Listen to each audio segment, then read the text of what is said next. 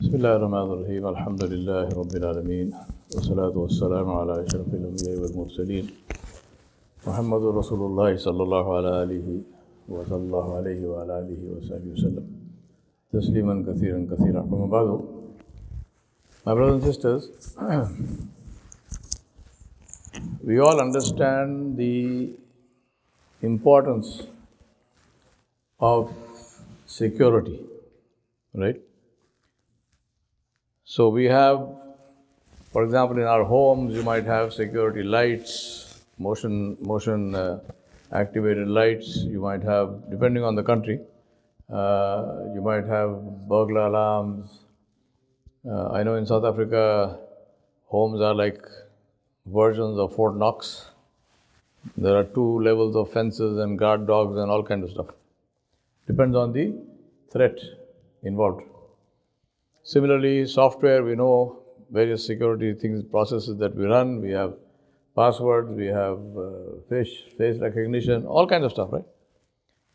When we travel, we have security. Why is this whole focus on security? Including, for example, we are all sitting here wearing masks. Security. So security for health, security for wealth, security for, personal safety, whatnot. My question to myself and you is, what is our security against shaitan? What is our security? What do we have in place against misguidance by shaitan? Because if my money goes, I can always replace it. If my health goes, well, I may be able to replace it or not. I may get cured, I may not get cured. If I don't get cured, worst case scenario, I die. But I would die anyway. Nobody is going to live forever. Right? So fear of death is ridiculous because what is there to fear? I mean, it's something that's going to happen. What we actually should fear is what will happen after death. It's not fear of death. Right? Death is what? Death is, हमारे उर्दू में बड़ा अच्छा लफ्ज़ है, उसको हम कहते हैं इंतकाल, यानी मुंतकिल हो गए. Somebody has gone from this place to that place.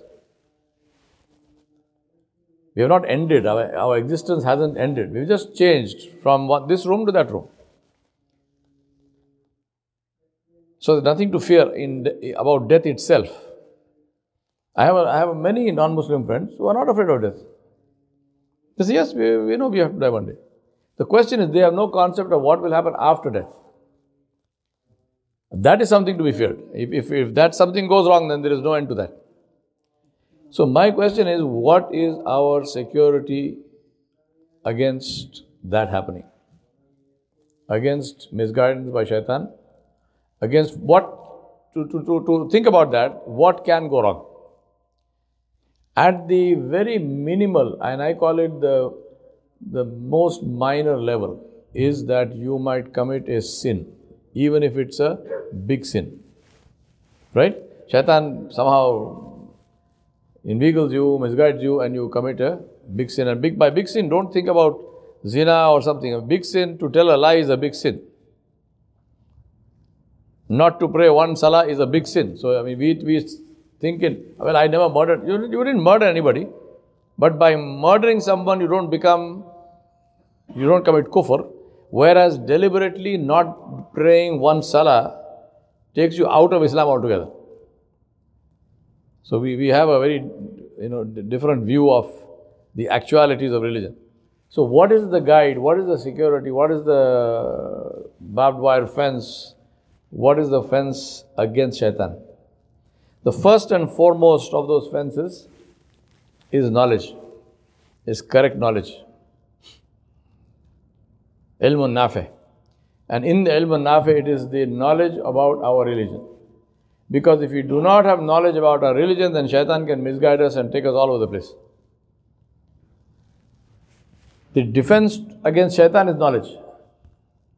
If we have the right knowledge, then when a waswasa comes, when a misguidance from shaitan comes, we have the answer to that. We say, no, sorry, this is wrong. So my question to myself and you is, what is our effort at getting right knowledge?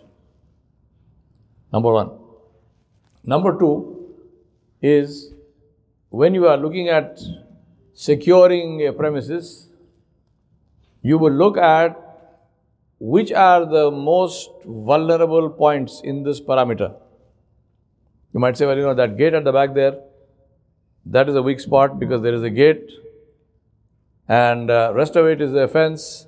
But then right at the back is a weak spot because even though there is no open gate, but it's always in the dark, and behind that are trees and so on, so on. So if somebody comes from there, we don't know. So we make these things, right? We say, these are the weak points. Now, what are our weak points? First set of weak points is this two here, the two eyes. Rasulullah said, these are like arrows. They go straight to the heart. So what we look at, guarding our sight, what we look at.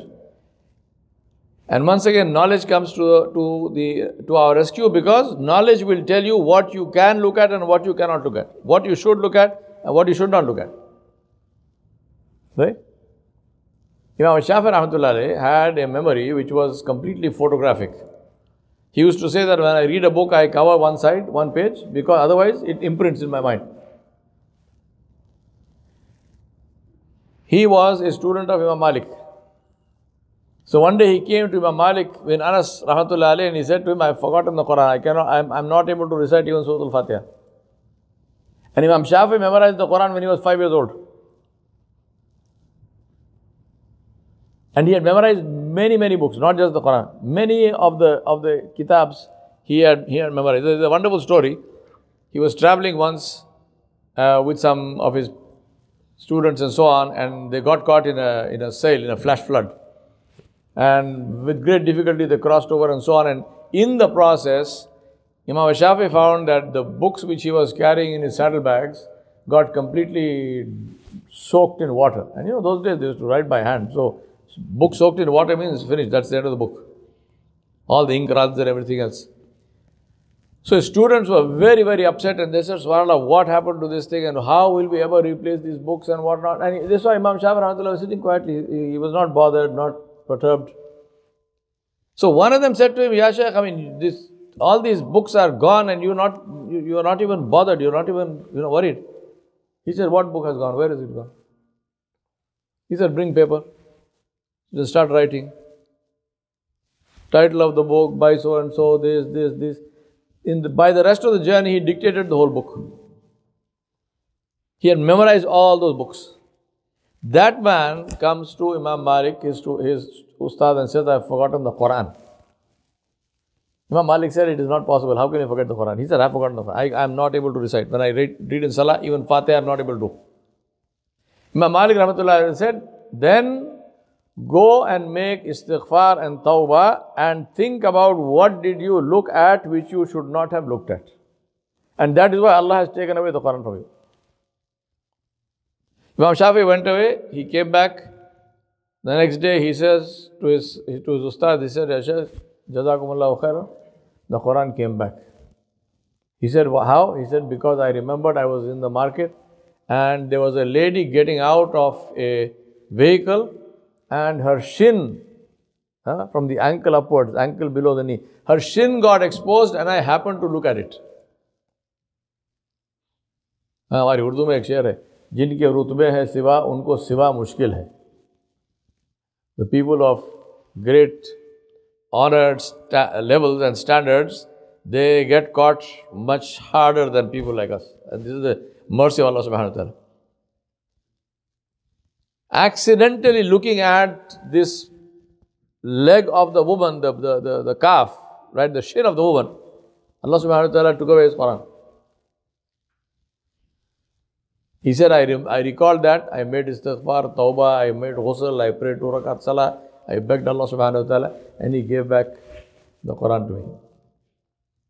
Eyes, guarding of the eyes. We're talking about security and what precautions to take. First one is knowledge. Without that, we don't even know what is right and wrong. Second one is guarding the eyes and ears, both. These are all related.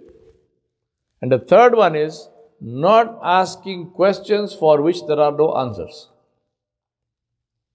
And this is a special trap of what I call people like me, educated, unemployed. We have some knowledge, and just because we have some knowledge of some field, we feel ourselves capable of asking questions and extrapolating and hypothesizing about Islam. Oh, but you see, I know English. Oh, I'm a doctor, I'm an engineer, I'm a rocket scientist. Yeah, big deal. So what? So what? What gives you the right to ask questions about the deen of Allah subhanahu wa ta'ala when you've not studied that science? You would not do that with something else. I mean, if I'm not a doctor, I would not dream of holding forth on some medical point. I would look like a fool because that's not my area. If I have my brother here, I will ask him because he's a doctor. I won't tell him something. But with Islam, everybody is an expert. And the problem with that is that we ask questions for which there is no answer. Right? Now, in Islam, there are certain questions which we are not supposed to ask, not because there is some great secret, but because nobody can answer that question. And that's why it's a fundamental principle of our Aqidah that we believe as Allah described, bila kaif. We don't say how. For example, Allah subhanahu wa ta'ala said, ثُمَّ اسْتَوَى عَلَى الْعَرْشِ. Allah has made istiwa on the arsh. We don't say what is the meaning of istiwa. When we say Allah is on His arsh, what does it mean? Does He sitting there, standing there, lying down? What is He doing? Na'udhu billah. So similar questions. Staying within the boundary of your knowledge and accepting and understanding that there are certain questions, no matter how big an alim you might be, there are some questions which have no answers because the only one who can answer that question directly is Allah, and Allah is not talking to you. And if you think Allah is talking to you, then you know what that means, right? So that is the second, so knowledge, guarding the eyes and ears, and this is why I would say guarding the tongue, because not asking questions for which there are no answers. These are the safety boundaries and the security boundaries for our Iman. Because as I told you, if wealth goes, it can be replaced. If health goes, we have cures for it, inshallah. But if Iman goes, if shaitan plants a doubt in your mind, if shaitan shakes your Iman, and may Allah protect us from this, believe me, anyone who is alive until his last breath, if he feels secure from shaitan, then something is very seriously wrong. We are not safe. We are not safe. I actually know people, and I remember them how they used to be, and I see them how they are today, and I ask the protection of Allah subhanahu wa ta'ala. Wonderful, good, beautiful people, completely, totally practicing Islam and more. One doubt in the mind, and today they're way somewhere. I don't say they're out of Islam because that's between them and Allah subhanahu wa ta'ala. But whatever they are, definitely I don't want to be there. That's as simple as that. And all because of one single doubt. Shaitan planted in the head, and that's it. Khalas. Gone. Iman gone, yaqeen gone, everything gone. Salah is over, Sawm is over, fasting is over, zakat is nothing. So it's very, very important, I remind myself and you, let us be very, very careful with our Iman and guard it far more than we guard anything else in our lives. وصلى الله على نبي الكريم وعلى آله وصحبه أجمعين برحمتك يا أرحم الراحمين.